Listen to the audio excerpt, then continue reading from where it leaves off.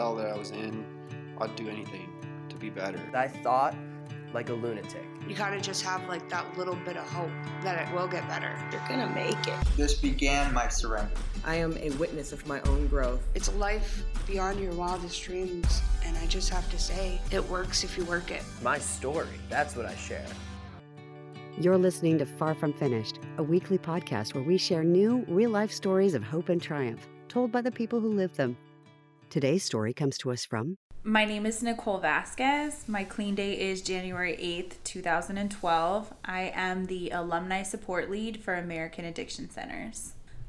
I started out with just the worst attitude problem that you could ever imagine. I was a very negative person, child, whatever you want to call it. Very disrespectful. I can't even really explain it. I just felt, I guess, different. And I always felt like there was something wrong with me. I always felt like nobody liked me and just constant pity parties. And like I had to do extra to make up for something that I was missing on the inside. So it came out in just really weird ways, I guess. I started using when I was 14. Was the first time that I tried marijuana. And that led to high school. I was a freshman in high school and I was smoking weed and I was drinking a lot. And then that led into my drug of choice, which was methamphetamine. And the first time I used that, I was 15 years old. I can actually explain that day to a T. I specifically remember sneaking out in the middle of the night at 15 years old and going to hang out with my friends, and I got high in the back of one of those like economy vans, like the big white ones. That's ironic that they use for treatment centers. Yeah, it was one of those, and I remember it like it was yesterday because, you know, that's when I fell in love with meth. So 15 again is when I first used meth. It's kind of a funny story, but the very next day, my mother took me to treatment. I was in and out of treatment programs from the time I was 15 to the time I was 18. My addiction looked like a lot of treatment centers. I went to a detox for 7 days at 15, and then I transitioned into an outpatient where I was very manipulative.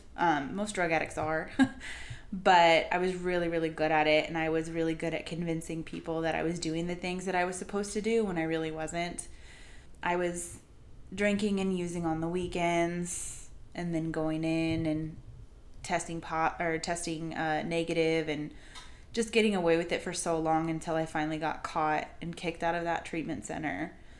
And I still drank quite often, and I ended up going into a different outpatient treatment center, I think when I was 17.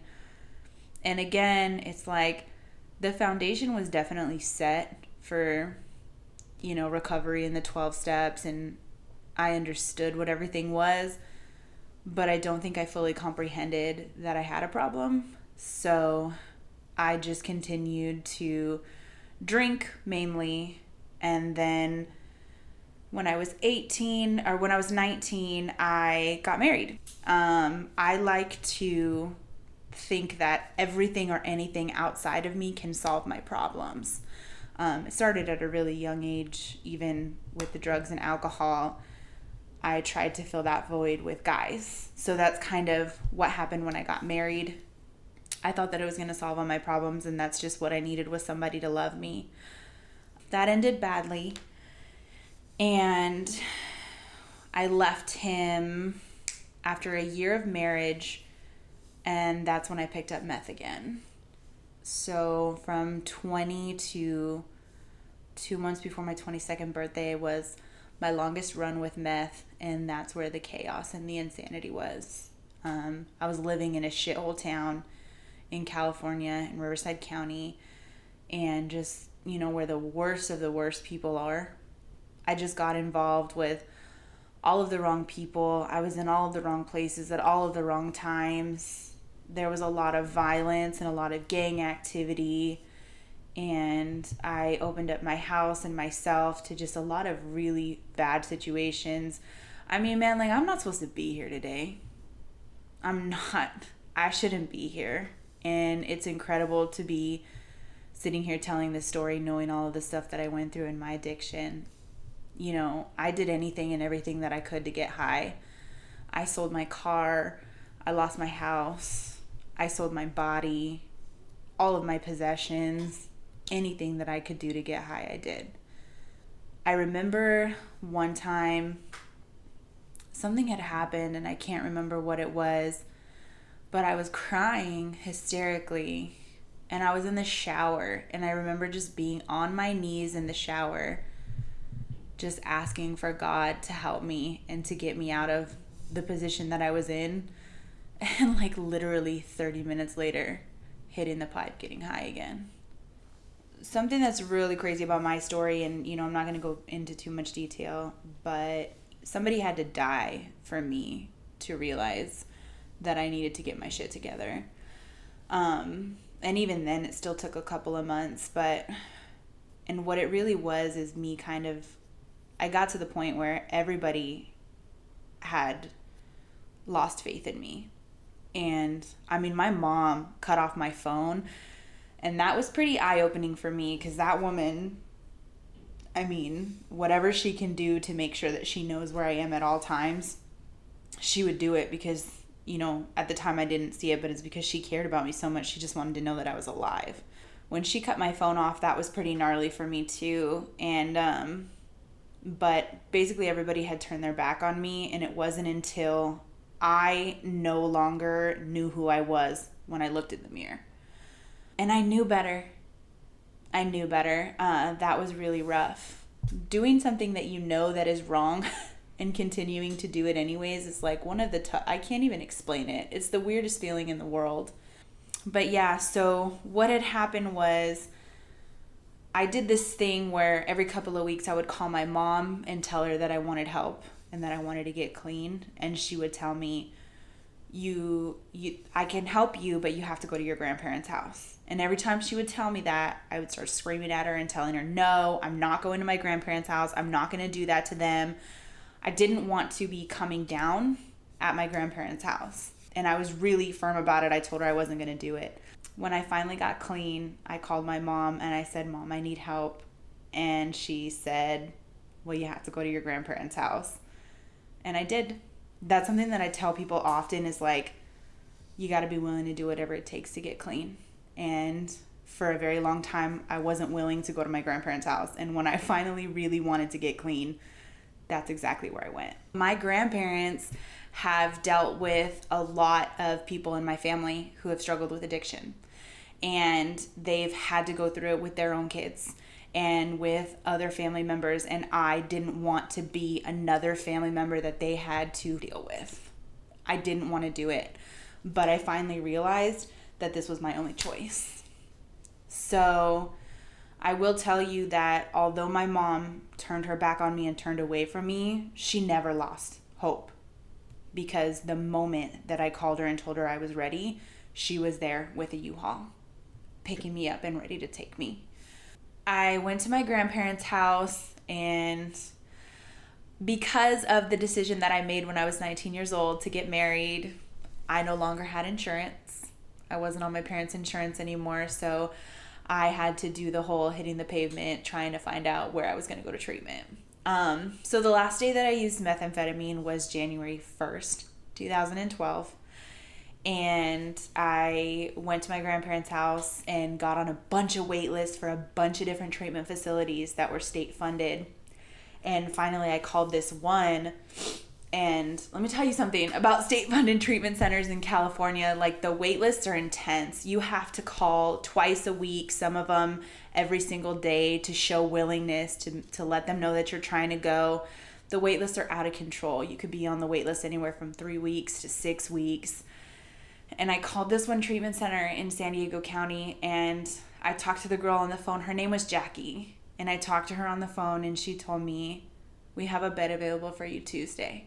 And it was a Thursday that she told me that. And I mean, if that's not God, I don't know what is, because that doesn't happen. That weekend, I decided to go back to the area that I was trying to get away from for, one last hoorah. And I ended up drinking that weekend, which is why my clean date is January 8th and not January 2nd. It's okay. Everything happens for a reason. So I got to treatment, and essentially what I did was learn how to be a grown-up. It's pretty crazy, but at 22 years old, I didn't know how to do simple things like grocery shopping. The first time I went to the grocery store, actually, I cried because I was so overwhelmed. I can tell you that treatment saved my life. I know that for some people, it is possible to just go to 12-step meetings, and to those people I commend. I give them the utmost respect, because I had to learn very simple things like how to make my bed and how to clean up after myself and how to work with others and be around others. I think my number one aha moment, and I tell everybody this, is when I truly learned what it meant when people were saying that the world doesn't revolve around you. I had to learn what it meant to not take everything personally. And I mean, it's just the craziest feeling to me when I talk to people about that, because so many people are just, I don't know if it's born with or they learn it over time or what, but I just didn't have that. I did not understand that. I didn't know that it was okay and perfectly normal to have a bad day. I thought there was something wrong with me. So learning all that stuff and learning about the disease of addiction and how it worked, the foundation was definitely planted when I was in and out of treatment as an adolescent, but it wasn't nourished until I got to treatment as an adult.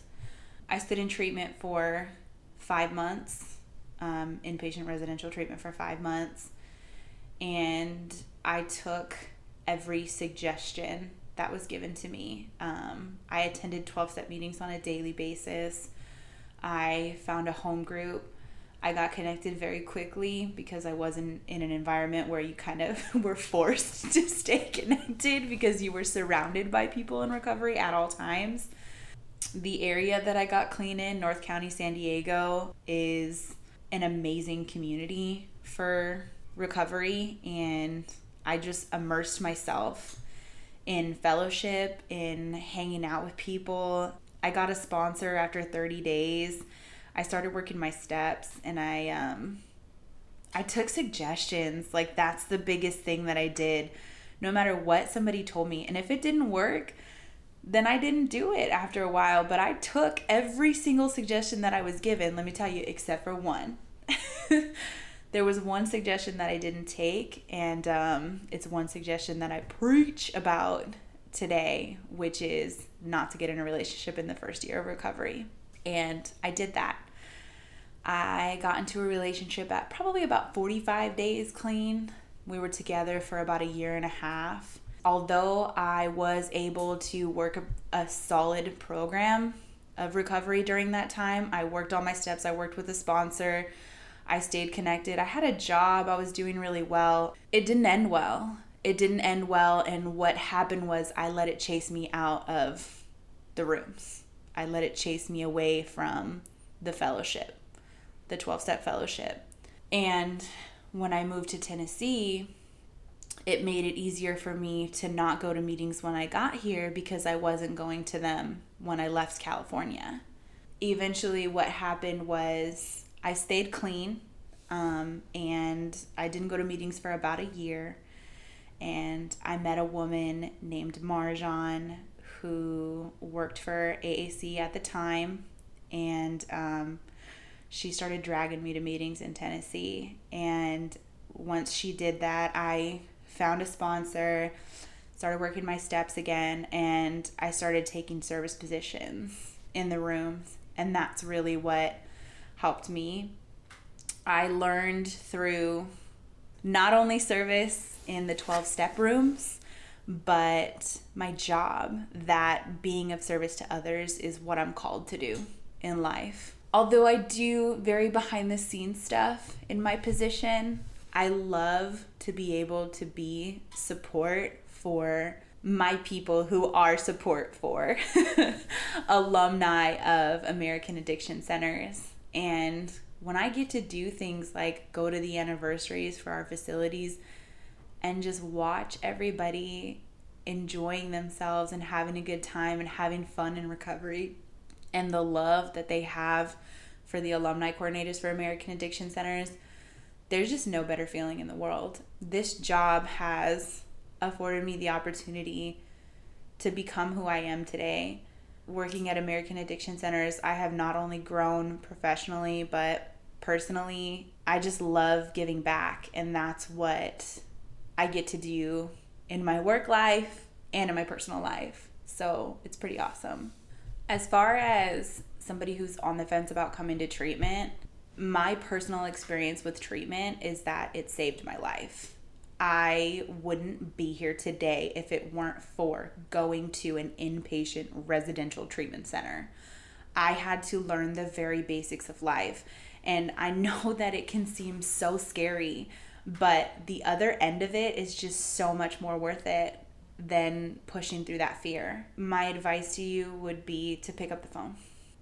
Pick up the phone. I don't care who you call, but pick up the phone and tell somebody you need help. As for those who are in recovery and struggling, also pick up the phone. I heard a very good friend of mine say, the shame is not in struggling. The shame is when you're struggling and you don't pick up the phone and call somebody. When she said that to me, it kind of clicked in my head and made me realize that that's so true. We can't sit in our shit. We have to get it out and we have to share it with somebody. And chances are they're going to have a suggestion or something that you can do to get through it. The biggest thing to remember is that, as cliche as it sounds, this too shall pass.